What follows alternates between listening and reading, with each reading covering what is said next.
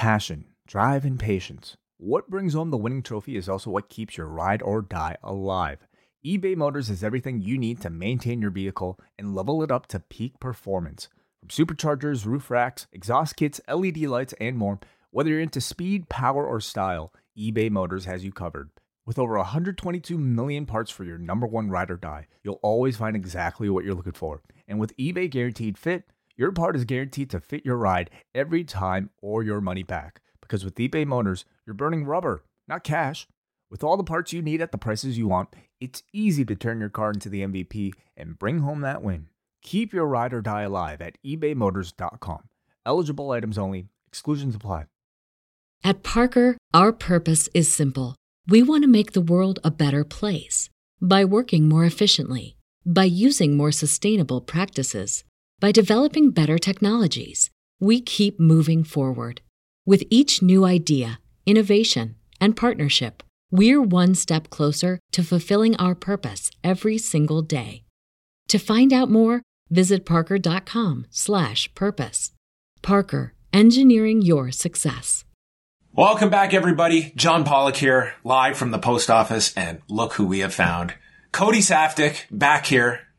We haven't scared you off yet. Thank you so much, Cody, for joining us. Always my pleasure to come. I did make a rookie mistake, though, John. I thought I should take an Uber to see John in the office today, but then I decided, beautiful day, I'm going to walk it out. And the expression, I believe, is hotter than Derek Lewis's balls out there.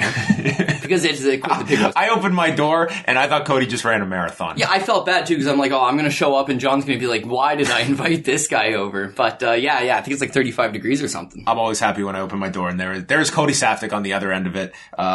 Always great to chat with you. Lots to catch up with. We'll primarily discuss UFC 239, but as we go back to this past weekend, I think two real interesting fights in Minneapolis. Number one, Joseph Benavidez, not to say he had a flawless performance, but I would say a pretty dominant win over Jussier Formiga. And I go back and look, it's interesting, the two stories. We look at Francis Ngannou, and the story kind of coming out of that was, well, he has done enough now to get back and get another heavyweight title fight. And if I'm Joseph Benavidez, and my last title fight was in 2013, I have a win over the current champion, and yet, Cody, I don't even feel confident that his next fight will be for a championship. Yeah, Joey 2 times says it's fate that he's going to fight the champion again, but I don't necessarily... I don't know if fate's been on this dude's side, because he might be the most talented guy that is just... Man, came along at a time, had his chances with Demetrius Johnson, to be fair, but has anyone had to work harder to get another title fight in his career than Joseph Benavidez? No, that's exactly it. If he was born in a time that Demetrius Johnson didn't exist, he'd be viewed as one of the greatest flyweight champions of all time. He's been the next best guy for almost a decade, and that's unfortunately the unfortunate situation for him. He's the next best guy. Now he's got a run where, geez, I have a new champion. A champion who I defeated in Henry Cejudo. I feel good about my chances. The problem is when you run into a champ-champ situation, John, that's when there's no title defenses going on. Because the champion, he's now tying up 2 weight classes. In Henry Cejudo's case, yeah, the guy wants to fight, but just had shoulder surgery. Mentioned the fact that he'd hurt his leg prior to his last title defense, or prior to his last fight anyways, against Marlon Moraes. He's a little bit banged up. He's in his 30s. He needs to take a little bit of time. He's a guy that has struggled with weight cuts in the past. I don't think his first choice is drop down to 125, fight there real quick, then come back to 135. Right. Especially coming off the injury. I don't know that that's the route he takes. And if that's not the route he takes, then Joseph Benavidez is screwed. Who else is going to fight at 125? They've killed most of the division, and the rest of the division that they've kept there, he's already defeated. So what is there left for Joseph Benavidez other than the title fight? If you're in the UFC and you offer him a stay busy fight, if you're Joseph Benavidez, do you take it? I've done enough for the title fight. I could get one sitting on the sideline. We all know how that's played out historically. Like, when you look at it, I mean, the last flyweight title fight, we're coming up on a year since Henry Cejudo won this title, and he likely is gone for the rest of this year. So when are you looking at this guy defending this title again? To me, it's a division that I think it is clinging to life based on Henry Cejudo and what he opts to do next. And if you're Henry Cejudo, as you just said, like, are you looking at Joseph Benavidez, a super tough challenge? How much is the return on that for Henry Cejudo versus some of the names you'll have at bantamweight that are going to be more attractive to you if you're Henry Cejudo? I think that this flyweight division, it's holding by a thread. There's no even discussion of an interim title, which I think this could warrant that kind of situation. But I don't know if you have the division that the UFC is necessarily going to put a whole lot of weight behind. It just feels like a division that is waiting for its ultimate judgment. Yeah, I believe so. To be honest, the best resolution for the flyweight division was if Henry Cejudo was to lose to Marlon Moraes, because then the argument for him staying at 135 is gone. He's going to come back to 125. He might as well do the rematch with Joby Wan. And we got a couple other guys in the division that can challenge along the way. We'll sign a couple guys. If someone like Horiguchi becomes available again, maybe we can look down that avenue. I think he's gone. Bellator's got him pretty wrapped up. But all the same, other challengers will come along. But him winning, it makes it seem like, geez, he might as well stay at 135. And 135, John, in my opinion, best division in the sport. You look at that division, you see challengers like Peter Yan. You see guys like Aljamain Sterling. You see guys like Pedro Munoz. You see guys like, if Dominic Cruz is on the sidelines, he's still viewed as a top guy. Cody Garbrandt, 3 fights by knockout, still viewed as a top guy. I don't discount Cody Garbrandt that he's taking this time off, and I think he could come back and I completely agree. I think Corey Sandhagen, is another prospect worth looking at that's coming up the pipe. I think them cutting John Lineker, even though it seems crazy, is just, it just goes to back of the point that they have so many talented 135ers that, cutting John Lineker, not a great idea, but obviously there's a backstory there that we've just haven't been informed of. And we can free him up because honestly, we have another 10 guys in the division that are all contending, that are all fighting at the highest level. So adding Henry Cejudo to the mix is great. But if he's going to be injured on the sidelines, you want to hurry up the process and get him back to defending at 135 where there's interesting matchups. You can sell less. There's going to be less pay-per-views. There's going to be less general interest if he comes back and fights Joseph Benavidez quick. So what is the UFC more interested? Progressing 135, a very talent-rich division, or going back and trying to save 125, which, as you mentioned, hanging on by thread? Yeah, I mean, they put 7 years into this flyweight division. And I think they look at it and it's like, this is where it's at. So we will see what happens next. If there, right now, yes or no, there is another flyweight championship fight in the UFC. There is, but I wouldn't rule out that it's an interim title. I wouldn't rule out that they say Henry's going to be off for a little bit the rest of the year. When he comes back, he's going to fight at 135. So Joseph Benavidez can fight somebody in the meantime, and the winner of that will get the first crack guaranteed at Henry Cejudo after the 30. And if he loses that 35-pound title, where else is he going to go, John? Back to defend 125.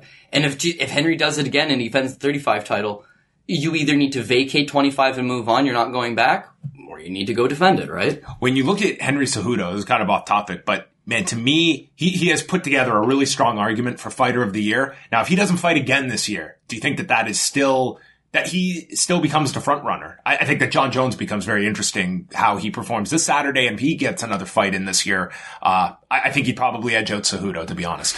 I don't know. But I'm all with Cejudo right now. I gotta go with Henry Cejudo on the basis of he comes in initially against Demetrius Johnson, but that's not part of the year, but he defeats him as a sizable underdog. Like, nobody was really giving them that shot. Then you move up a weight class and you take on TJ Dillashaw. People are writing him off. And he sparks TJ Dillashaw. Now he gets a fight against Marlon Moraes, who nobody won the division realistically wants to fight this guy. Again, he's been written off as an underdog, even though he's the 125 champ and looks to have all the skills in the world. He's being seen as an underdog. And again, he goes and puts on a masterful performance. Outside of that first round, he did everything that was necessary in order to neutralize and then ultimately defeat Marlon Moraes and look spectacular. When I look at his body of work, I'm very impressed. When I look at John Jones, yeah, pound for pound, greatest of all time. However, beating Anthony Smith by 5-round decision, and who knows how this Thiago Santos fight plays out, maybe Jones has got a high ring IQ. He's not out there trying to finish you in the first round. Mm-hmm. He's trying to drag this fight out. And the smartest way to fight Thiago Santos is not stand in front of him at range and doodle some kicks at him while he tries to take your head off. It would be to neutralize him, take him down, try to ground and pound him, tire him out. It's not the most exciting style, but beating Thiago Santos, a 185er with losses to Mousasi and David Branch at 205 pounds, and beating Anthony Smith, a guy with 13 career defeats, viewed as a journeyman by many, is not nearly as impressive as what Henry Cejudo is doing, which is fighting the best guys in the world. So I would have to give the nod to him. Yeah, I'm with you. I think too often we just look at the number of fights in a year that a guy wins and not necessarily assessing the quality. Let's be honest, like Anthony Smith and Thiago Santos, the challenges in their own rights, like good light heavyweights, but it's not like John Jones is fighting the guys that are that we're going in with lots of questions about, which maybe a Luke Rockhold will present that. Maybe a Chris Weidman will, but we're not there yet. Yeah, we're not there yet. And it's not John Jones's fault. He's tried to fight everybody that's available to him. The issue is there's nobody available to him. And the Demetrius Johnson for a long time had the same problem. It's not my fault that there's this much of a talent gap between me and the rest of the division. I could go through the motions and beat these guys, and I can score finishes and beat these guys, but you start to care less when there's not a presentable challenge. And in Jones's case, yes, Thiago Santos has a puncher's chance, but that's the only narrative of any of these guys that are challenging Jones. They have a puncher's chance. Now let's set up either a fight at 205 with a DC or a Stipe Miocic or something like that. Then it's interesting. Then there's a weight class jump. Then there's more, there's more things to look at. If DC was to drop down to 205, okay, he can present a good challenge to Jones. But the rest of these guys on paper, you don't see it. And when you don't see it, you don't get nearly as excited. Yeah. And this week it was the first time, like we've heard John Jones in this, he has just been the model employee since all of these problems have happened. And I think he has just been someone, I'm going to fight for the UFC. I'm going to turn around quickly. Fought Gustafsson, fought Anthony Smith. Now he's fighting Thiago Santos. And this week he did that interview with Brett Okamoto. And it was the first little hint at, well, if I go to heavyweight, I want to be paid. And that was the first hint of like John Jones kind of showing his hand, because I've been very curious that as we've seen this move over to ESPN Plus for pay-per-view, how it's impacted the big draws of the company and how much that's different. If you are paid off a percentage of pay-per-view buys, and we're going to a platform, we're going from a universe of 100 million that in theory have access to buy your pay-per-view to 2 million on ESPN Plus. Well, that's a big disparity. How is that money getting made up? And I think that's a question for any of these guys and their managers, and what impact that's having on them. What impact did that have in the Brock Lesnar negotiations? What impact has that had Tons. Getting Conor McGregor to come back? I mean, it's a very different pay scale that the UFC is operating under now, where you're moving your pay-per-views to a streaming platform, at least in the US, where you're going to get the bulk of your buys. Yeah, I feel like John Jones is actually an underpaid athlete, but the reason why it's justifiable, in my opinion, is because he's screwed up, right? And because he's screwed up multiple times, the UFC's backed him. He's been on the sidelines for a couple of years. They move an entire card for him. They put their support behind this guy. That it's almost like you owe me one, John. Can you fight 4 times this year and take a pay cut? Yeah, I'm going to fight 4 times this year and take a pay cut. But I'm going to take on these run-of-the-mill challengers. I'm going to take on Gustafsson. On paper looks good, but he's been off, injuries, just retired. We know he's had better days. Anthony Smith, Thiago Santos. After this, I might take on a Johnny Walker. Kind of fun fights, but at the same time, like, those guys shouldn't really be challenging guys like John Jones for the pay cut. But now the UFC wants to up the ante and says we can make a lot of money, or a lot more money, if we move up John and have an appealing super fight at heavyweight. If you're going to make more money, I got to make more money too. Also, you're screwing with me here. You're asking me to jump up, risk my legacy. I want to be a 20-time champion. I want to be a guy that, in theory is undefeated, because nobody really counts that Matt Hamill fight as a loss. My whole legacy's on the line. Why would I risk all that by jumping up a weight class?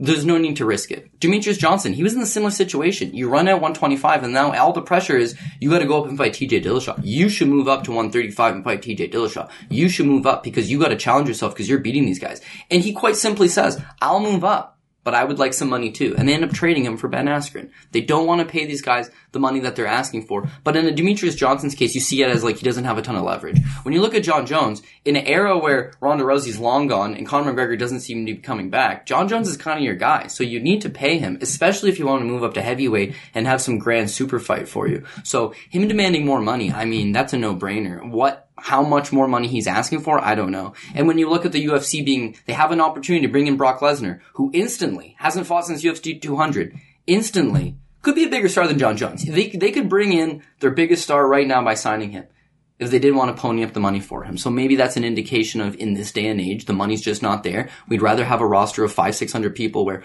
they're bringing in guys that are 3-1, 4-1, 5-1, should not be in the UFC, just to fill roster spots, just to fill cards, just to fill out these contracts, right? We have to do X amount of cards, and we're going to fill our contractual obligations by doing so. But John Jones has got to look out for himself, and himself is, if you want me to move up and take that challenge, I need to be compensated, and I don't disagree with that. And also on the UFC side, I mean, if you're not getting that pressure from ESPN Plus, you are getting, we don't know what the figure is, but they're getting a set amount for all these shows. So it's not like feast or famine that, if this pay-per-view tanks, it affects us. It's like we're getting paid X amount already, regardless of what we put on there. Certainly you want to make more than less, but it's also not as volatile a pay-per-view business as it was for the UFC a year ago. Yeah, absolutely. I look at almost like a TV deal, like a MLB TV deal, right? People want to watch the premium games. People want to watch the Yankees. People want to watch the Red Sox. But there's a zillion other games going on, John, that most people don't care about, where the players are players you don't recognize.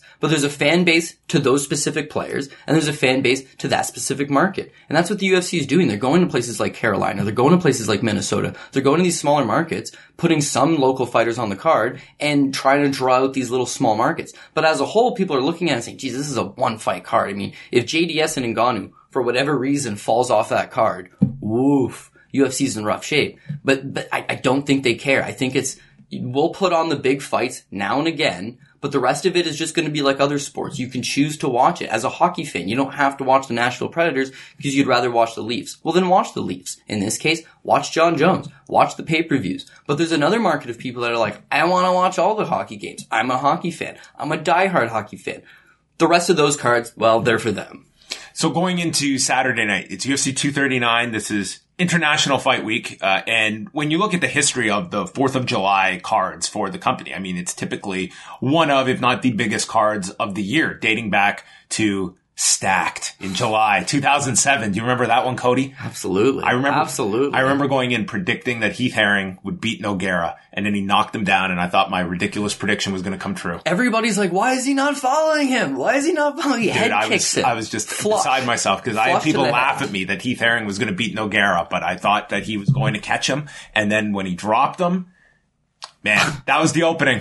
I will tell you something, John. I was out in Abu Dhabi a month ago, and I ran into Minotauro Nogueira, Big Nog. Got to interview him for 10 minutes. Just and let me tell you, he's there doing like a documentary series. Right. I don't know if it's for Fight Pass, but essentially he went to Abu Dhabi to cover jiu-jitsu. He goes to Korea to like do some Korean martial art. He goes to Thailand, does Muay Thai. Like they're traveling all around the world doing different martial arts with Nogueira. Anyways, he looks in phenomenal shape. But when this man walks, John, it feels like he just got kicked in the head by Heath Herring. Like he is stiff as a board and just lame. Tough to see, but it's also like an absolute legend of the game. You're talking about 239. That actually, going back to the whole ESPN thing, going back how they're not paying the big money for the fighters, and it seems like there's a lack of, maybe a lost luster for the UFC. Fight Week, going back to Stack, that's the big week. In fact, in recent years, they'll do 2 cards. They'll do a Friday card, they'll do a Saturday card. Lion Fight Muay Thai comes in and they get on the action by having a Thursday event, and everybody's in town and the fighters are signing and there's a buzz, and there's a buzz in a fight week. And I don't feel there's a single card this year. It doesn't have that same buzz.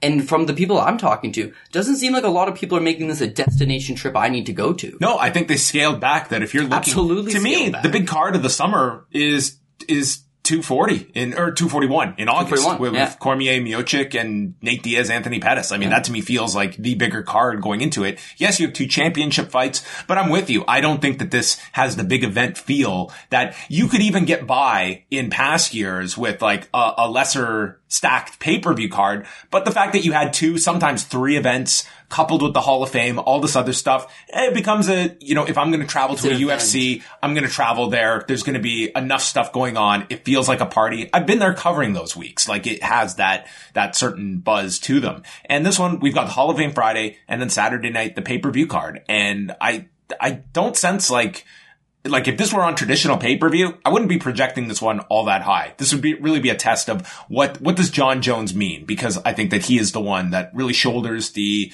attraction on this pay-per-view. Yeah, and I think fight fans almost have a sour taste in their mouth. Where I watched Jon Jones fight OSP, I told everybody he was going to kill him, and he went through the motions. I watched Jon Jones fight Anthony Smith. I told everybody how exciting it was going to be. He was going to kill him, and he went through the motions. So now he's taking on Thiago Santos, and Thiago Santos looks like the kind of dance partner that is not going to present a boring fight for you. But really, neither did Anthony Smith for the most part. So you don't know what you're getting out of Jon Jones. If I had to make a projection on what this would sell, traditional pay-per-view, 350? Is that being generous? Like, yeah, and it's an international fight week card with a secondary co-feature as a title fight, including the greatest women's fighter of all time in Amanda Nunes taking on a fighter that at least everybody knows in Holly Holm because of the win over Rousey. Shouldn't it be selling more? But I'm not getting that impression. Yeah. And I mean, with the current structure, they've kind of insulated themselves that, I mean, those numbers are really not coming out. So you don't even get like an accurate gauge. Like, was this something that hit that we just didn't sense the buzz for, but ultimately did? Did it do disappointing numbers? I mean, you don't really get that sense of things. And from the UFC, that kind of deflects, both from criticism, but also from being able to pump their chest when something, lands in a big way. Yeah. I would say it comes back to marketing and the ability to market these events. I mean, when you look at this card as a matchmaker, anyways, from that perspective, what more could you do? I mean, I used our biggest star, first and foremost. I used John Jones. I used really the second readily available contender. And the guy, has an exciting story and has an exciting style. So I put that. I put the co-feature as we talked about, a great women's champion against Holly Holm. It's a recognizable fight. And then the rest of the card, I put Luke Rockhold on it. I put Diego Sanchez on it. I put Gilbert Melendez. This is a solid card. This is a solid card. Even if you're not a fight fan by today's standards and you're not watching all these new guys, this is riddled with OG vets that you would like to watch. But at the same point, the UFC had a card last weekend, and they have a card. It's like a 9 straight week span of UFC events. Plus, Contender Series is on Tuesdays, and PFL will drop their Friday night season stuff. And Bellator's been amping up and doing Friday and Saturday shows. And there's and I mean, Paulie Malignaggi is going to bare knuckle box Artem Lobov in my free time. I don't even have free time, but I'll spare some up for it. There's so much going on that the UFC needs to predicate where are we going to spend our resources and which cards are we going to really market. But trying to evenly distribute it out, which is seemingly what they're doing, they're being lazy. They're dogging it. They just assume John Jones has got enough luster that he himself will sell the fight. But Jones is not a big showman anymore. He's not pushing DC off a stage and getting everybody fired up. He keeps to himself. He talks a little shit online. He shows up. Like you said, he's been a model employee, but he's not a Conor McGregor model employee, rev the people up and sell this pay-per-view. He's a consummate professional, which is something we haven't seen from him throughout his career, but we're seeing as he matures. Just keeping a low profile. And I understand that, from just the perspective of here's a guy that's very much still in the process of rehabilitating his image. He's rehabilitating his image, and he's taking on a challenger that doesn't speak great English. He's not going to do a great job of selling the fight. Amanda Nunes has historically not sold any fight. Did you watch Preacher's daughter, the nicest person in the world. Did you see the 3rd episode of Embedded yet? I have not seen it yet. Okay. I've been meaning to, though. It is the funniest scene that series has had in a long time. Okay. She is in her hotel room with Nina Ansaroff, and they're watching the women's soccer game. Yeah. So she puts the interviewer on speaker to do an interview while she's watching the game.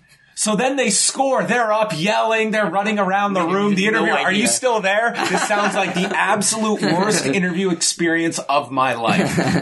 If I would have hung up. I would have been just like, okay. I am not the priority here on this interview. Good luck at the fight. Yeah, it is the funniest scene as she is trying to watch the soccer game and do whatever number of interviews this was. I would like to say that too, but I've waited around for like 2 hours for Justin Wren, so I mean, chances are I wouldn't hang up on the champ. You got but I hear where you're coming from, John. I'm fired up too. I would have been pissed off if I was that reporter.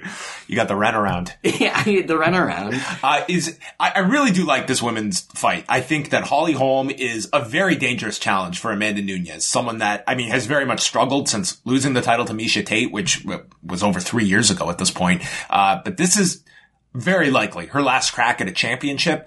Do you see her as a danger to Amanda Nunes, or is she largely being propped up in this fight in terms of how much of a threat she is to Amanda Nunes? Yeah, well, I almost feel like Amanda Nunes has fought everybody else that there is to fight. She has. Mean, she fought Rousey, she fought Miesha Tate, she fought Cyborg, she's done it all. But there was always that, well, what if she fought Holly? And because of Nunes' style, and she's a power puncher, and she's aggressive, and Holly Holm, she's a well-credited boxer, kickboxer, and loves to counterpunch John. I mean, theoretically, if Amanda Nunes chases her around, she's got a chance. Also, Nunes, I'm not going to say a fast starter, but there has been cardio issues in the past. I know she has like a septum issue where she's not able to like breathe properly. So the later the fight goes could be an issue.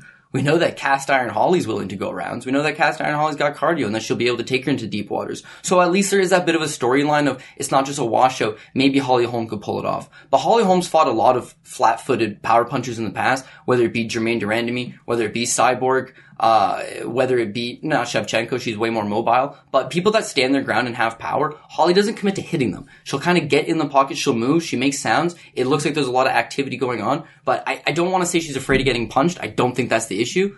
But she realizes how big of power punchers these opponents are, and she pulls back. When she pulls back, she doesn't engage properly. When she doesn't engage properly. And when she got pressured with Shevchenko, it was largely just retreating against the cage, and you were just waiting for her to adjust. And I never really saw that adjustment in that 5 rounds. There was zero adjustments. But now flip side to this, and I'll give a shout out to Paul Shaughnessy for bringing it to my attention. But when you watch Shevchenko versus Amanda Nunes, she's a lot more mobile than Nunes, so she presents problems. And Holly has that exact same ability. So even though I'm backing the champion here, and I've just been burned from Nunes so many times, like whenever I think, whenever I'm going against her, she just pulls it out. Like there's no way that you can kind of present a logical argument for why she's just going to falter. But when you break down a fight from both perspectives, Holly's got the tools. But as you mentioned, last crack at a world title, getting a little bit older, hasn't looked, her last fight against Megan Anderson, let's take that out because she's out wrestling a girl who had no wrestling ability, whereas Nunes, way stronger, way better takedown defense, and accredited black belt in BJJ. So if you take out the Megan fight, it's a Bethe Correia victory since losing the title. Yeah, and John, watch that fight. Not looking good. Mm-hmm. In fact, she's losing after 2 rounds on a lot of people's cards. I think it's 1-1 after a lot of people's cards, but and then Bethe gets drilled. The live bet was plus 170 Holly Holm after 2. So bookmakers not only viewed as her losing the fight, but projecting that she's going to continue, and then just drills her in the head and knocks her out. It's like, oh my god. But when you look at Bethe Correia, who's literally half the size of Amanda Nunes, half as technical, and hits half as hard, and she's able to give her trouble based on forward motion and pressure and all this and that. So I would have to say Amanda Nunes gets the job done. And where does she go beyond this? If Cyborg is able to beat Felicia Spencer, run that fight back one more time, and then you can safely shut down 45. And that's even if Cyborg re-signs after the fight. So it's like that option, and then it's like Ketlin Vieira. You know what I mean? Yeah, it's slim pickings in terms of, also coming up with like marketable names as well, which I think really assists Holly Holm in getting this fight. I think that there is more interest in this than Vieira would have had she been healthy to do this fight. Yeah. And the move, I think, if you're the UFC, is let's get Shevchenko another win or 2 at 25, and then we're going to run the trilogy back. Like, we'll do a champ-champ matchup, and, it'd be awesome if we could say that Amanda Nunes was the 45 champ, the 35 champ, and then defeated the 25 champ at 35, obviously. But this is the weirdest thing I've ever heard, but Nunes is adamant that she can make 25 and wants to fight Nina Ansaroff as her retirement fight. I don't know if you heard about it. It's very strange. And Nina's completely game and is like, yeah, we sparred each other so many times. We know each other's tendencies. Like, I'd bring it to her. And they asked Nunes about it, and she was like, yeah, that'll be my last fight. I'm going to fight Nina, and that'll be it. Makes no sense to me. I'm not holding my breath on that one. Makes no sense to me. So I don't know. I think when you're Nunes and you've done everything there is to do, and you've made some money, and you've defeated the challengers, and you're getting a little bit older, and you do feel slighted by the UFC, like they never properly promoted you. There's a life outside of the game for her, and I don't see her as being somebody that fights 5-10 more times in the UFC. I could see this being the last. If she wins on Saturday night against Holly Holm, I see she does the Cyborg fight again, and I said she does the Shevchenko fight again, and then I've done everything there is to do, 3 to 5 more fights, and that could be the end of Amanda Nunes. But let's enjoy those 3 to 5 fights. What kind of performance are you expecting from Luke Rockhold? We haven't seen him since the Yoel Romero knockout, which was February of last year. He's coming up in light heavyweight. It's a move I've liked for Luke Rockhold for a while to come up to light heavyweight. But I certainly have my questions about him. He has as much to gain as anyone on this card because I feel a strong win, he gets the title fight or is at least offered it after this immediately. He's on the platform here where he can instantly make that challenge after this. And I think that you leave wanting to see that fight if both Jones and Rockhold are successful. Yeah, I mean, he's a gust of wind away from being a title challenger or getting knocked out. And that's the issue with Luke Rockhold. I will go on record as saying this twice this week, but Luke Rockhold, for my money's worth, pound for pound, skill-wise, not punchability. Everything else is the most talented guy I've ever seen. His kickboxing is on another level. He doesn't even throw, like, remember the Strikeforce days against Jacare? It's like tornado kicks, spinning back kicks. He threw all of that out because he realized he was getting countered on some stuff. But his check left hook, his long jab, his body kick, the 3 tools he uses now, he can strike with the best strikers in the UFC. Firmly believe that. His wrestling, John, the guy can wrestle. Takedown defense is top. Remember when he fought Tim Kennedy? It was like, to me, that was an impressive fight because I was not as sold on Luke Rockhold, and that fight really cemented for me, like, this guy's very special. Absolutely. And like even guys like middling pack guys like Tim Boach who are known for their strength. It's just like ragdolls these guys and submits them with a Kimura. Like it's absolutely nothing. Like a breeze in the park. So his wrestling checks out, his striking checks out. How's his grappling? You remember what he did to Chris Weidman? This guy can grapple with the greatest grapplers. He's got everything. Cardio. Geez, he can go 25 minutes and doesn't even break a sweat. He's got it all. but he can't take a punch. And in a game of punchy kicky, which is what MMA is, that's like the most crucial thing, is you have to have that ability to take a punch. He should not have lost to Michael Bisping. That last fight against Yoel Romero, he's backed as a nearly 2-1 favorite. He's beating Yoel Romero, but then he gets exploded on. And that's the problem he's going to run into. I mean, even Dave Branch almost had him wobbled in that first round. So moving up 2 weight classes, and I say 2 weight classes because even though it's just 185 to 205, it's 20 pounds. That's the difference of 35 to 55. That's the difference between 25 and 45. Every other weight class in the UFC is 10-pound jumps, and you're making the 20-pound jump. You were known as a long, rangy 85er, but now you've lost some of that long ranginess, body type. Geez, guys are taller than you now. You thought they hit hard at 85? They hit even harder at 205. But speed should kill. This is a really slow division. Luke Rockhold's a really fast guy. So because Jan Blachowicz is not known for his aggression and his one-punch power, he's got a nasty hook and he's coming into his own right. But because he doesn't fit the mold of guys that Luke Rockhold's really going to struggle against, I see him getting this win. And if they want to give him the title fight, I'd love it because I think he matches up good against Jones. Other than the fact that if Jones steams him one in the face, he's going to crumple over. But if he's forced to fight a guy like Johnny Walker, or if he's forced to fight a guy like an unknown guy who's just got a lot of, like a Thiago Santos even, should he beat those guys? Yeah, he's better than them everywhere by a large margin. I'm not even. But he's going to get hit at some point. It's the same thing with last weekend in Ngannou JDS. I'm looking at him like, JDS has got a lot of paths to victory, but he'll get hit at least a few times in this fight. He gets hit a few times in every fight. And that's not a luxury he can afford against Ngannou. And as soon as he gets touched the first time, it's going to be over. And unfortunately, that for him, that's how it plays out. You just can't take it. I don't think Rockhold's at that point. If he fights a murderous power puncher, that is what's going to happen. Against Blachowicz, I think he's okay. I'm excited to see him because I'm a Luke Rockhold. Even though people say he's a dick, people hate him, I love watching Luke Rockhold fight. I really do. He's a phenomenal fighter. If he gets blasted here, this could be the end of him. I mean, he's taking a chance jumping up to 205. I think that there's a very high possibility. Like if he were to lose this fight, I mean, I don't know if he continues at that point. But with the win here, can you imagine the story that Rockhold being with DC in his corner in the whole lead up to a fight with John Jones? I mean, that to me, Jones, let's say he defends the title against Rockhold and then he gets on the mic and he just looks at the corner and says, DC, I'm getting hungry and I'm coming up. Boom. You know what? That's what you want to do. You want to sell stuff. That is absolutely the story to do. That's what Rockhold going to beat the guy that is his longtime friend and training partner could not, and win or lose. I think there's a great story coming out of it, and that could really just set the flame for a John Jones heavyweight jump to face Daniel Cormier, which whether he retires or not, I say Cormier would take that fight at heavyweight. Listen, the exact same storyline got used in the most popular of all Rocky movies. You got Apollo Creed coming over and taking on the big bad Russian. In this case, the villainous John Jones.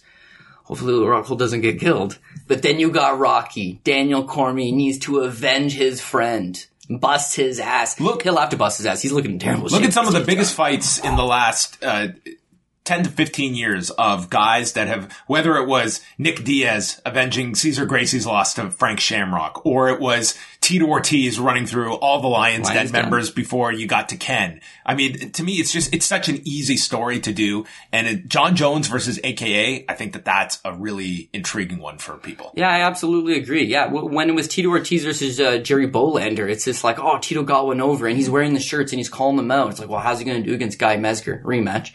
Beats him in the rematch. No, it's like, I want you, Ken. It's like, you build it up, almost like a video game. But that builds suspense. It builds storyline. It builds interest. And that's what the UFC is not doing. I look very clearly at why can't they do a tournament? I'm not talking one night tournament. I'm not saying stretch these athletes beyond their means in a single night. I'm saying why can't you just say, hey, we have this vacant title or we have our champion sitting on the sidelines. We're going to have a tournament. Hey, Henry Cejudo's out. We're going to have an 8-man flyweight tournament to see who's going to get the crack at Joseph Benavidez. You probably only got 8 guys left. Put them in a tournament. At least that way it's like you're watching matchups. PFL has a roster of generally guys that did not make the UFC or guys that got washed out of the UFC. But there's interest there, John, because you watch them on a week-to-week basis, or not week-to-week, but you watch them fight multiple times throughout the course of the 3 months that they do it. And now you say, oh, geez, he got some points. How's he going to do next week? Oh, how's my guy doing this week? There's something to follow. Whereas MMA now, you don't have fan favorites. You don't have guys where you watch Kurt Pellegrino and you can't wait to see him again. You watch Joe Lozon, you watch Jens Pulver, you're interested in these guys, you're going on SureDog forums to see when they're fighting again. That doesn't exist anymore.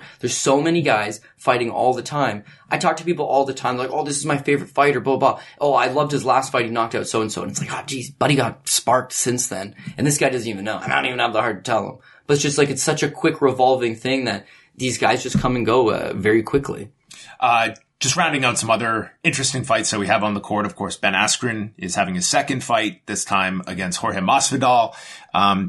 If you look at that fight and what he withstood against Robbie Lawler, I think like this one could play out very similar in this one. I mean, Jorge Masvidal, we've seen his takedown defense when, he was really pressured by, guys like Damian Maia. But what kind of fight do you expect here from? Like, Masvidal is a guy that, you say you get burned on Amanda Nunes. I get burned on Jorge Masvidal because sometimes I expect one thing and get the other with him. But I don't know. I'm leaning towards Masvidal on this fight. Am I crazy? Yeah, well, I gotta go with Askren. I gotta go with Askren on the simple basis of I think we'll see a better version of him here. You gotta look at Askren not only had nearly 2 years on the sideline, but he hadn't fought anybody credible in quite some time. Like the biggest wins of his career, Lima and Koreshkov in Bellator a long time ago. He's far removed from that. So him taking on Robbie Lawler presents not only the toughest guy he's likely ever fought in his career, but a big talent jump to make your UFC debut. And what a lot of people remember from that fight is the early stoppage on the Bulldog. But to me, it was that he was unable to get in on Robbie's hips or clinch up with Robbie, got pelted on his head, some nasty ground and pound. I wouldn't have stopped it as a referee, but I suppose there was a case for some people who are a little finick that maybe they would have stopped it. He gets back up. The guy can't strike. We all know that. But the second attempt leading to the Bulldog choke, John, he finally gets through. And that's what makes him a special talent, is that Ben Askren's a chain wrestler. He's a guy like a Khabib, like a Tatiana Suarez, like a Colby Covington, whereas if they just choose to cling onto your hips and chain wrestle you the whole time, maybe you'll stuff the first couple takedowns, but they'll get you down eventually.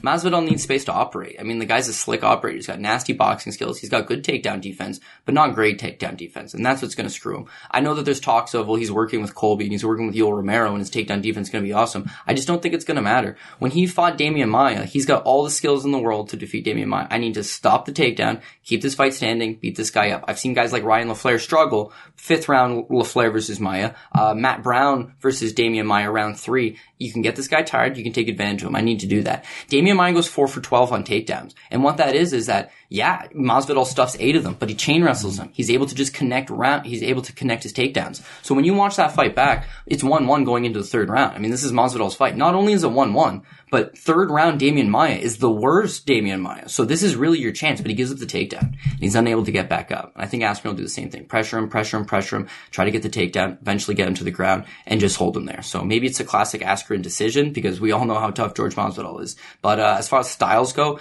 this is a style that wins fights. When you look at the best guys in the UFC, and when you look at guys that win for consistent amount of years, it's that ability to not take damage and chain wrestle guys and just not get tired. And that's what Askren does. This is a 3-rounder, so even better. Is Diego Sanchez going to have his magic wand for a 3rd straight fight? I picked against this guy in the last 2, and no, you picked Craig White against him? I didn't. No, okay, you're right. I didn't pick against Craig White. You took Mickey Gall too. Eh? Oh, I thought Mickey Gall was going to just murder Diego Sanchez. Fair. Absolutely murder him. And I'm fully picking Michael Chiesa in this one as well. So tell me why I'm wrong. If I was to tell you a number of years ago that in 2019 Diego Sanchez would be a fight away from being like a top 15 relevant contender, wouldn't you think that's crazy?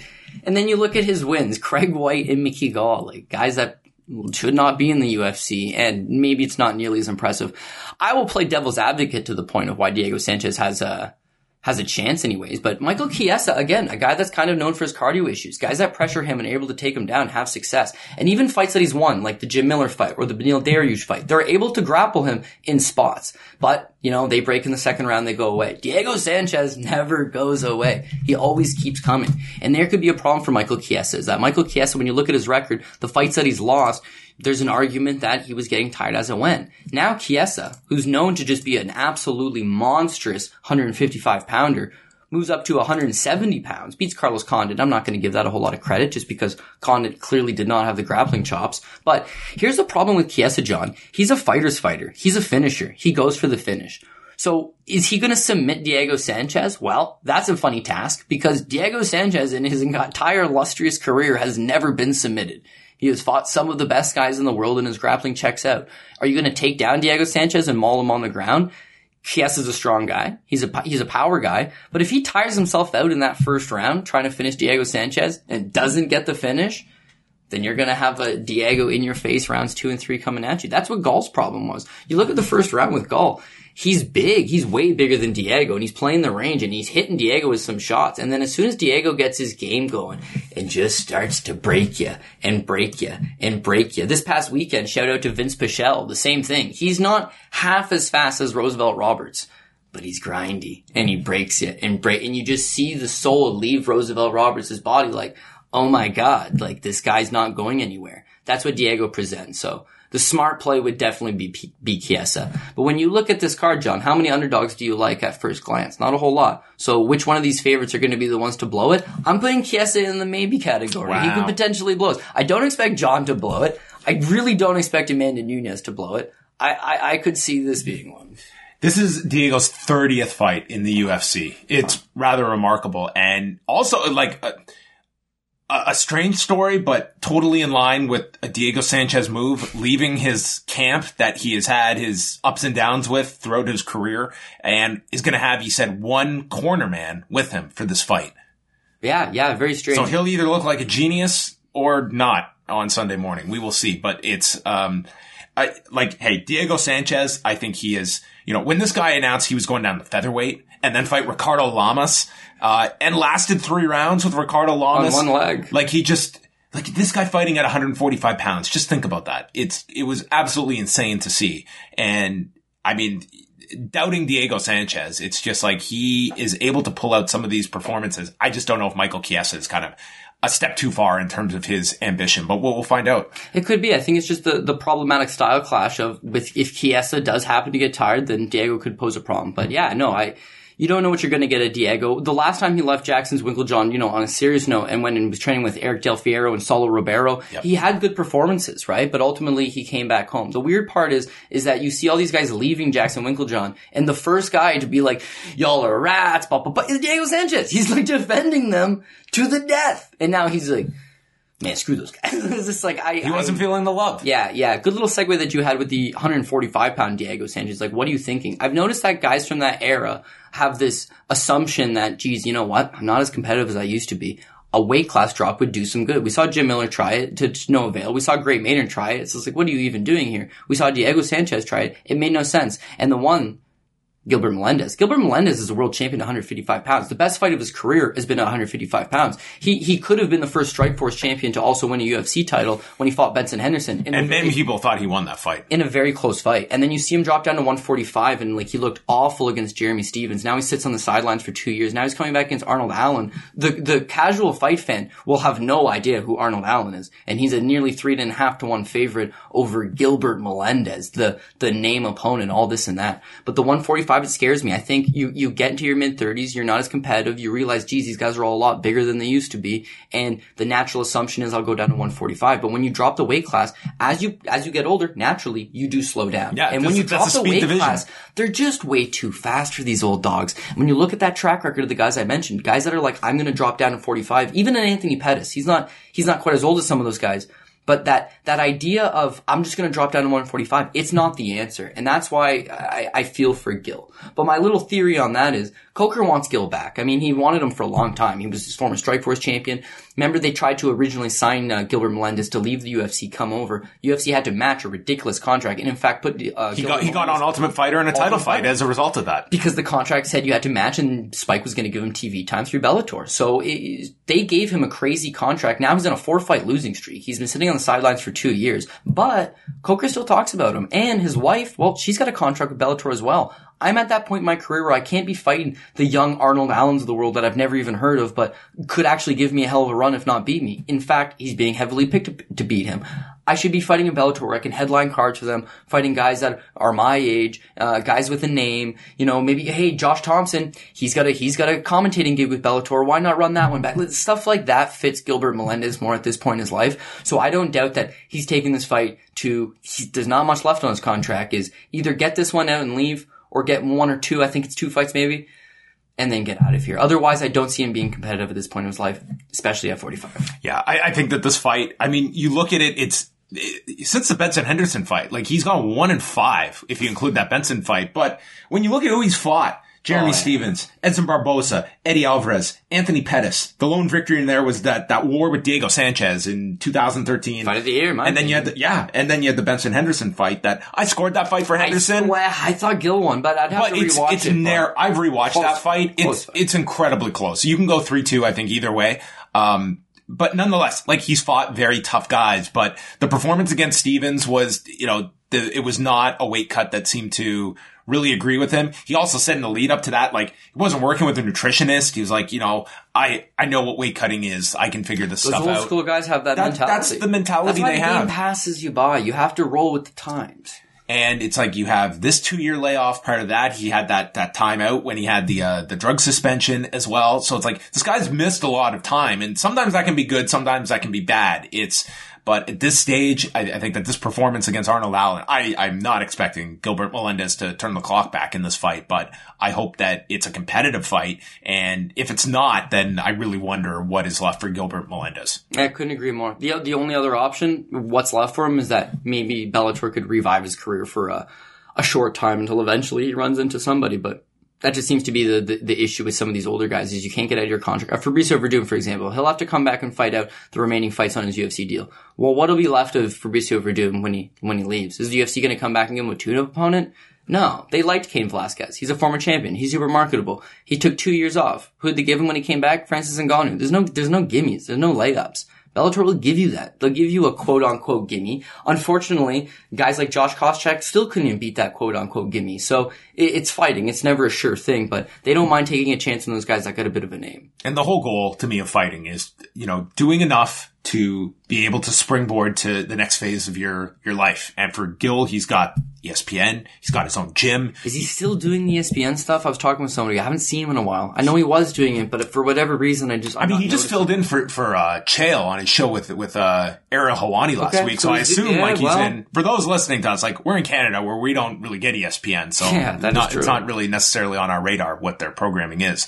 But, also this weekend, we mentioned off the top, they have the annual Hall of Fame. How much do you get into the Hall of Fame ceremony? Is it something you watch, and kind of what kind of weight do you put on the Hall of Fame ceremony? Yeah, nothing at all. Just because, like, the Hall of Fame, as far as I'm concerned, there's so many guys that I believe should be in it, and there's a few guys I don't even understand why they're in it. But all the same, the UFC just decides who they're going to throw in. It's kind of ridiculous. It was almost like the MMA awards. There was a time where I was interested, and there was a time that I was like, this is something I'm going to watch and pay attention to. But as the years go by, it's just one of those things that loses its luster. Like, what am I gaining out of watching this ceremony? I thought last year's was actually really well done, especially like the video they did for Bruce Connell, who had just passed away. Absolutely. They did some phenomenal stuff last year's, which is kind of what, the Hall of Fame, when it was starting, we'd have either the in-octagon ceremony, and then we'd have ones at like the fan expo, where it's like, the guy would just come in, take the award in front of some fans, and it was like, this could be a much bigger event. So I like the fact they've put it into an arena setting, and it's kind of given a more kind of formal look at it. This year we've got Michael Bisping, Rich Franklin, Rashad Evans, and the fight between Diego Sanchez and Clay Guida from 2009. No one going in as a contributor. I guess the fact they have two in the modern era, I guess, with Bisping and Evans, that would be my assumption. But anyway, those are our inductees this year. Yeah, and I got a lot of respect for Bisping and everything he's able to accomplish, getting the world title. It kind of caps off that. If this is a legit Hall of Fame and you're asked as a media member to vote, are you, forget the fight, but the Evans, Franklin, and Bisping, are you voting for any, all, or some of them? Yeah, I'm not putting Evans in. I don't understand that one. I feel like that one's a pat on the back. Hey, sorry how things ended up. And the commentating gig, I don't know if he's going to be doing it. I just personally don't think he's very good at it. See, I like a Hall of Fame where it's a high threshold to get in. And just being good. I completely agree, John. I completely agree. There's not just, you can't just be, a former world champion who, how did he do when he tried to defend said title? And then how did he do in the years after that? Like, how did his career progress? Oh, well, he won that title that one time. Rich Franklin defended the title. Rich Franklin was viewed as the greatest 185 pounder in the world at that time. To me, winning a title is not, you get your ticket punched. I agree. And you gotta wonder, if Evan Tanner doesn't pass away, is he in the Hall of Fame? Like, there's certain ones like that. I don't know. Charles Mask Lewis is. God knows what that guy did for the sport. He's 100% in whether he passes away or not. He's a contributor. But there's other people where, like, I just don't know what the criteria is, so to speak. So with Bisping, European talent, was huge for that market, won the Ultimate Fighter, won a world title. Bisping I put in. And now he's a great commentator. But without the title win over Luke Rockhold? I don't put him in without the title win. Yeah, I think that's very big. It's huge because there was a point where, I mean, we really thought after the first Luke Rockhold fight where he lost that it looked like, okay, this guy is going to be, you know, higher level journeyman the rest of his career. You can headline fight nights with him. You can do enough with Bisping. And it was those last few years that to me really cemented his legacy, with the Rockhold win. And, you know, whether you believe Dan Henderson deserved the fight or not, avenged that loss. And then that one's key to me though, because he defended his belt, right? Whether you'd agree that Dan Henderson should have had the fight. No, he never defended the title. So I don't want to call him like a paper champion, but everybody in the Hall of Fame, at least on the fighter side of it, should have at least some point held a world title. To me, his legacy is more so, what they drew him and Quinton Jackson. They did that close to million buy fight together. No title involved. To me, that's a more significant achievement in my kind of, assessment of it than even winning the title from Forrest. Yeah. I couldn't agree more.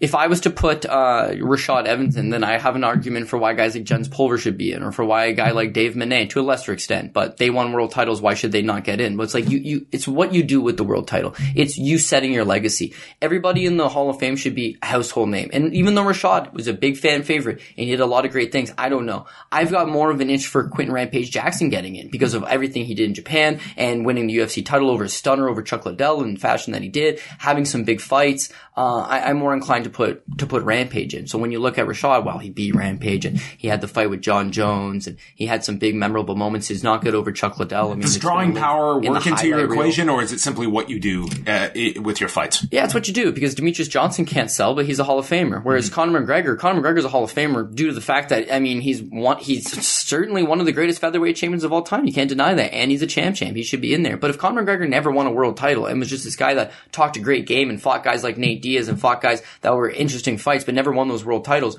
he was a fan favorite. You know, he should get in, or he shouldn't get in. Ronda Rousey, well, she has the long title reign, so should she be in? Absolutely. Whether you think she got exposed or not, she should be in. Miesha Tate. I think Miesha Tate is one of the best competitors that's ever done it in that division. I think she won a world championship in Strikeforce. She won one in the UFC.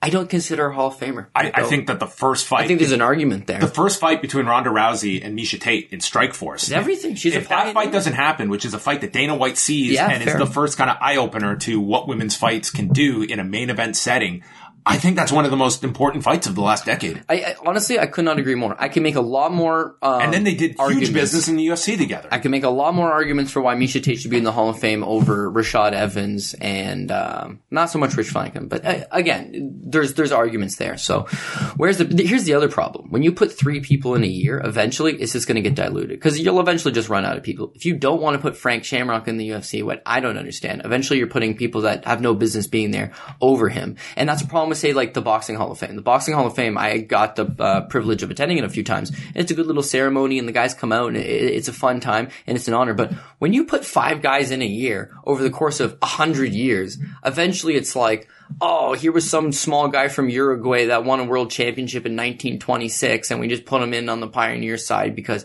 like it makes no sense. So I'd like to see the UFC go to something where it's like, we're going to put in one contributor. No, you can't put a contributor every year. You're going to put either 2 fighters or 1 contributor in one fight. I don't mind the fights themselves being in the Hall of Fame, like Trigg versus Hughes, and in this case, Clay Guida versus Diego Sanchez. Like, they are legendary fights, no doubt. But are you going to put 1 fight in a year? And how do you determine what are the greatest fights of all time? Like, are those the 2 best fights of all time? No, they're top 15 fights of all time, right? So it's very subjective. And I don't know, do they do it like a writers association like baseball, or who's picking this stuff? Just the UFC? No, it's an internal decision process, and it's not very transparent either. It's not transparent at all. So like, I don't understand the process, and I feel like all that leads to me just not being super excited. I think one thing that like, you could make a great, series on Fight Pass, or at least a special, where it's like a boardroom boardroom setting with whoever the decision makers are, and there's a vote at the end of it, and everyone's arguing for and against different, like, at least do something. You know what I mean? If you're the UFC, and you know what you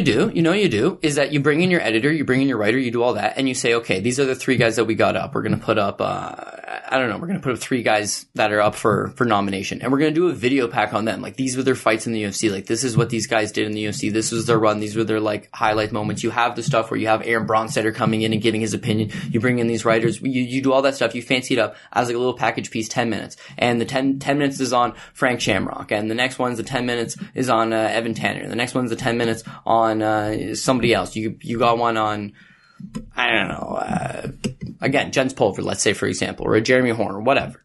And then after that, it's just like the fans, they see that stuff, they consume it, they get a better idea who the person is. You have writers go in and vote.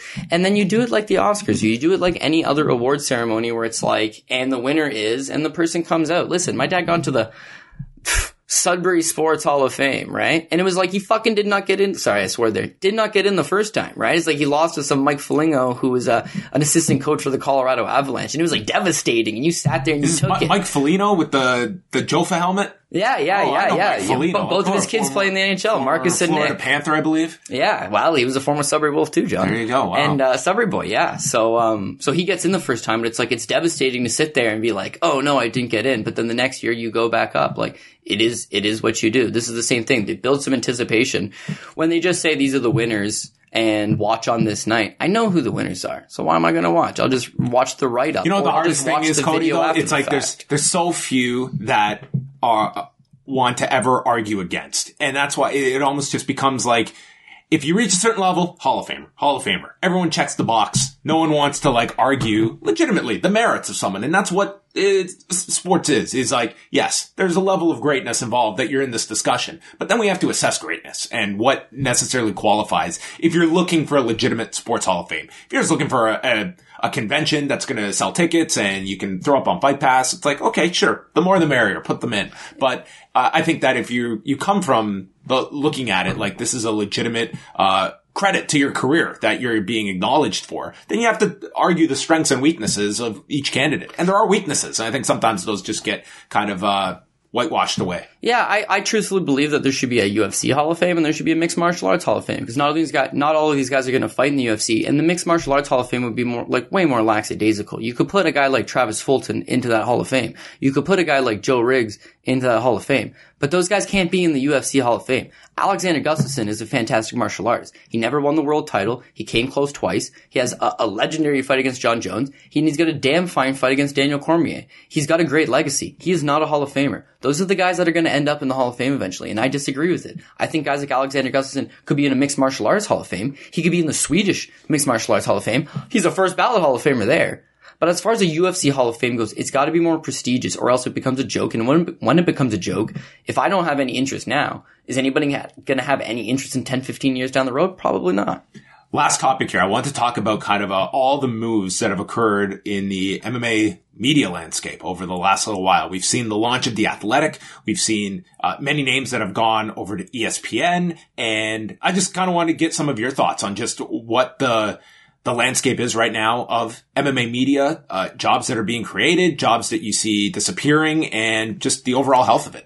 Yeah, so I don't think the health's been good for the last number of years. I think when the UFC was at its height, MMA media was at its height. And it's like anything, when they come down, we're going to come down as well. You got a lot of sites, you got a lot of writers, you got a lot of talented people. And there's where you overcrowd the market, right? If I can go read 10 good articles from guys that are interning or guys that are in college or kids that are just writing on a freelance basis for these websites, and they're writing good work, then it makes it harder for me to go to The Athletic and pay the money and read Sean Alashanti's stuff. And I want to read, I really do. But there's where I get this like inner dilemma. I want to support my fellow colleagues. I want to support the work. I want to pay for it, but I can't pay for it because forever it's just been content. And you and I used to work together at the Fight Network, and it's the whole basis of it is just put this content out. We're doing news. We're doing interviews. We got to get up to date on this stuff. And then ultimately, when you look at the numbers, you spend a lot of resources in order to gather that stuff. I look at all these major websites as the exact same way. Now MMA Junkies realizing we don't have the budget to send these guys to Brazil to gather these clips when we come back, and the return on it's just not there. So they're releasing people. And it's not just the MMA landscape. I just think it's the media landscape in general. Bob McCown, I mean, the guy's a Toronto legend. He himself just got released based on we can't be paying these big contracts anymore. We just don't want to do it. You're noticing the shift between TSN and Sportsnet and all these different things. It's just like there's a transition in the landscape as we switch to a more digital platform. The Athletic's got the right idea. Let's put great content online, but we got to make money for that great content. Of course. Banner ads is not paying it. I need to make money on the content. I'll charge. The problem is that all the websites would have to charge as well, and then we could determine I like the Athletic the most. I'll do that. When I get up in the morning, I check out Junkie, I check out MMA Fighting, I check out MMA Mania, I check out Bloody Elbow, then I check out Bad Left Hook. Gotta get my boxing news as well. But you just go through the rigors. Middle Easy used to be my go-to, but transitions there as well. And Run Caleb Run, but they shut down. So did Cage Potato. But what I'm getting at is just there's so many websites where you can go and consume this information that if one of them decides you got to pay to come here, I'm just going to go read from the other 6. And what I see a lot of times is it's rewriting press releases. So the UFC or an agent or somebody's just going to send out a press release. Somebody's going to take it. They're going to rewrite it and they're going to put out a quote. Colby Covington could give a 2-minute interview, a 3-minute interview. You're going to get 4 different articles based on that 2-minute interview because one was this little quote he said, and I'm going to write something about that, and one was this little quote he said. So it's just always the same thing. And the toughest part is if you're an actual media writer, you want to write about the stuff that interests you. You want to write about the little guy. That Jason Thacker interview from Chuck Mindenhall did. It one of the most fantastic pieces I've read. That I wish I could read something like that. I would pay for that.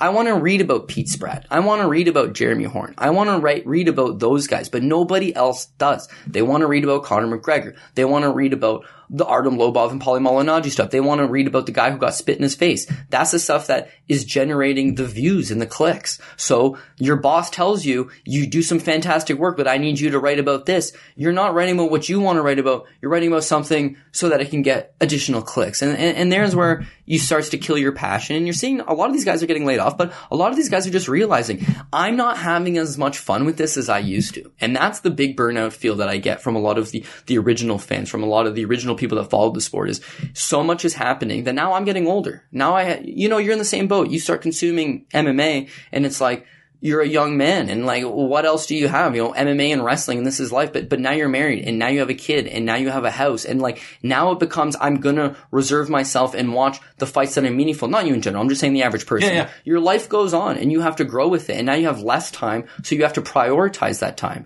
But the UFC is just, it's all over the place. Like, how can you follow your favorite fighter? It's more of a, hey, me and the guys are going to get together at the bar this weekend for a couple beers because I haven't seen them in a month and a UFC happens to be on the TV. So we'll watch a couple fights and shoot the shit and then go home. Like, that's where it goes. Now the younger fans, they're taking over. They're loving this stuff. They're fans that got into this game because of Nate Diaz and Conor McGregor. So they don't got a real idea of the roots of the game or the history of the game or where the game came from. It's just, we want to see this disrespect and we want to see money fights and we want to see champ fights. But that's not a sustainable business model. And I feel like that's where the UFC oversaturated it. The same thing happened on Happy Days when Fonzie decided to jump a shark on a pair of skis, John. Ain't no coming back from that. Which is the origin of the term. Yes, of course. We got it. Know. But I think to that point, what I'm most curious to see in all of this is what is going to be the function of, kind of your big news site, like an MMA Fighting, versus a lot of fans, readers, viewers attaching themselves to those specific reporters. Like, I truly believe if Luke Thomas wanted to take his work and put up himself, I think that there would be much more of that attachment one-on-one that I am willing to throw out $5 a month. Not because I'm doing an inventory of all the videos I'm going to get from Luke Thomas, all the shows he's going to put out, but I want that voice to be out there. I want to support that specific person. And I think that becomes difficult when you're an entity and asking people for money, that it's just viewed as this big machine that you're not necessarily having that one-on-one support. And I felt that directly. Like, I feel that me and Wei, the reason we have gotten the support is the fact it is the two of us. And if we were with a big company trying to, ask people to spend money each month, I think that would be a much harder sell. People know it is supporting us. And I think that that's where you get the incentive from people. The question is, you know, how many of those people are out there? But to me, if you want to be able to ask people for money, it's got to be, you're supporting the person much more than just looking at it like a subscription magazine or something like that. Yeah, I couldn't agree more. I mean, you got to invest in yourself ultimately. That's a big lesson I've learned over the last couple of years, is that people that go out on their own, if you have that fan base and you do good work and you are committed and you do work hard, people will support you. People will follow you. They don't want to see your work disappear. They enjoy listening to it. But Robin Black's a great example. This is a guy that leaves Fight Network, and it's like, well, where are his options? Well, he'll sign somewhere else. The best thing he did was not really sign anywhere else directly. It's just do his own thing, branch off. And now he's able to do stuff for BKB in England, and he's able to do stuff for the DAZN. He just hustles. Doing stuff for Braves. Yeah, exactly. But you're your own boss. You're working for yourself. Right. People like Robin's work. I mean, he's got a lot of haters, but you only have a lot of haters when you have a lot of fans as well. It's just part of the game, you know? And in Robin's case, he does good. And you and Wei, I mean, you guys are an inspiration to a guy like me that, oh, geez, potentially someday if I've got enough fans, maybe people will want to spend $5, $6 to listen to what I have to say. But you got to be willing to put in the work, and you got to be willing to build that brand. A guy like Luke Thomas gets given, you know, the most successful MMA show in the business from Ariel Helwani when he leaves, essentially. It's like, you got to keep this going. Oh, those are big shoes to fill. You're never going to be able to fill it to the same level. So it gets some negativity. And I don't know if it's a contract issue or whatever the case, but now he leaves. If people are interested in hearing what he has to say, he can still do the show. He can continue to do the show, and he can continue to write, and he can continue to do these other things. And you know what? He's got a lot of other buddies here that are looking for some work as well. Why not band with these guys? Why not do something, you know? I've always felt like a guy like Jordan Breen, supremely talented, you know?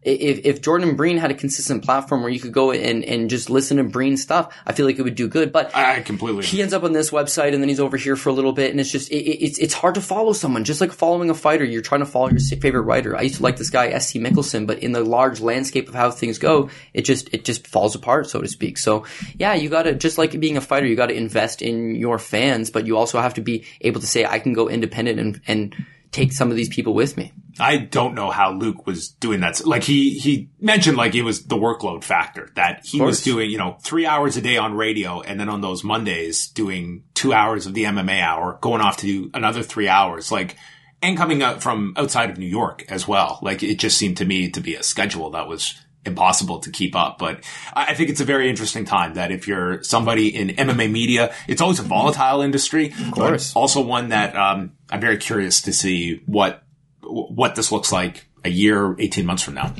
Yeah, it could be. Like I said, I feel like you're always getting people that are coming out of the woodwork that are talented writers. I mean, this is people's passion, and people there's so much talent out there that you have to really separate yourself and be special. And if you can separate yourself and be special, then you got to get paid for it. But who's willing to pay somebody for those kind of services? Just the money's not there. So you have more people going into other avenues. Well, geez, I'd rather write for some other sport where maybe I'm going to get a return here. But I got to say, it's just, I kind of feel it as media in general. It's people are oversaturated with the information that they're being given, that you have to present something that really that really speaks to them, that really can draw them in. The economics stopped working. Like, that to me was the biggest issue, was that, okay, it's like you're producing content, but it's like when you're looking, it's like, how are we making this back? And that was, you know, that's essentially been the story of media for the last really 5+ years.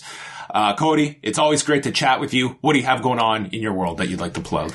Yeah, so always keeping busy with the fights. As I mentioned, numerous amounts of fights. You can always catch me on Twitter at CJ Saftic, talking about literally anything that's on, whether it's Bellator, UFC, KSW, LFA.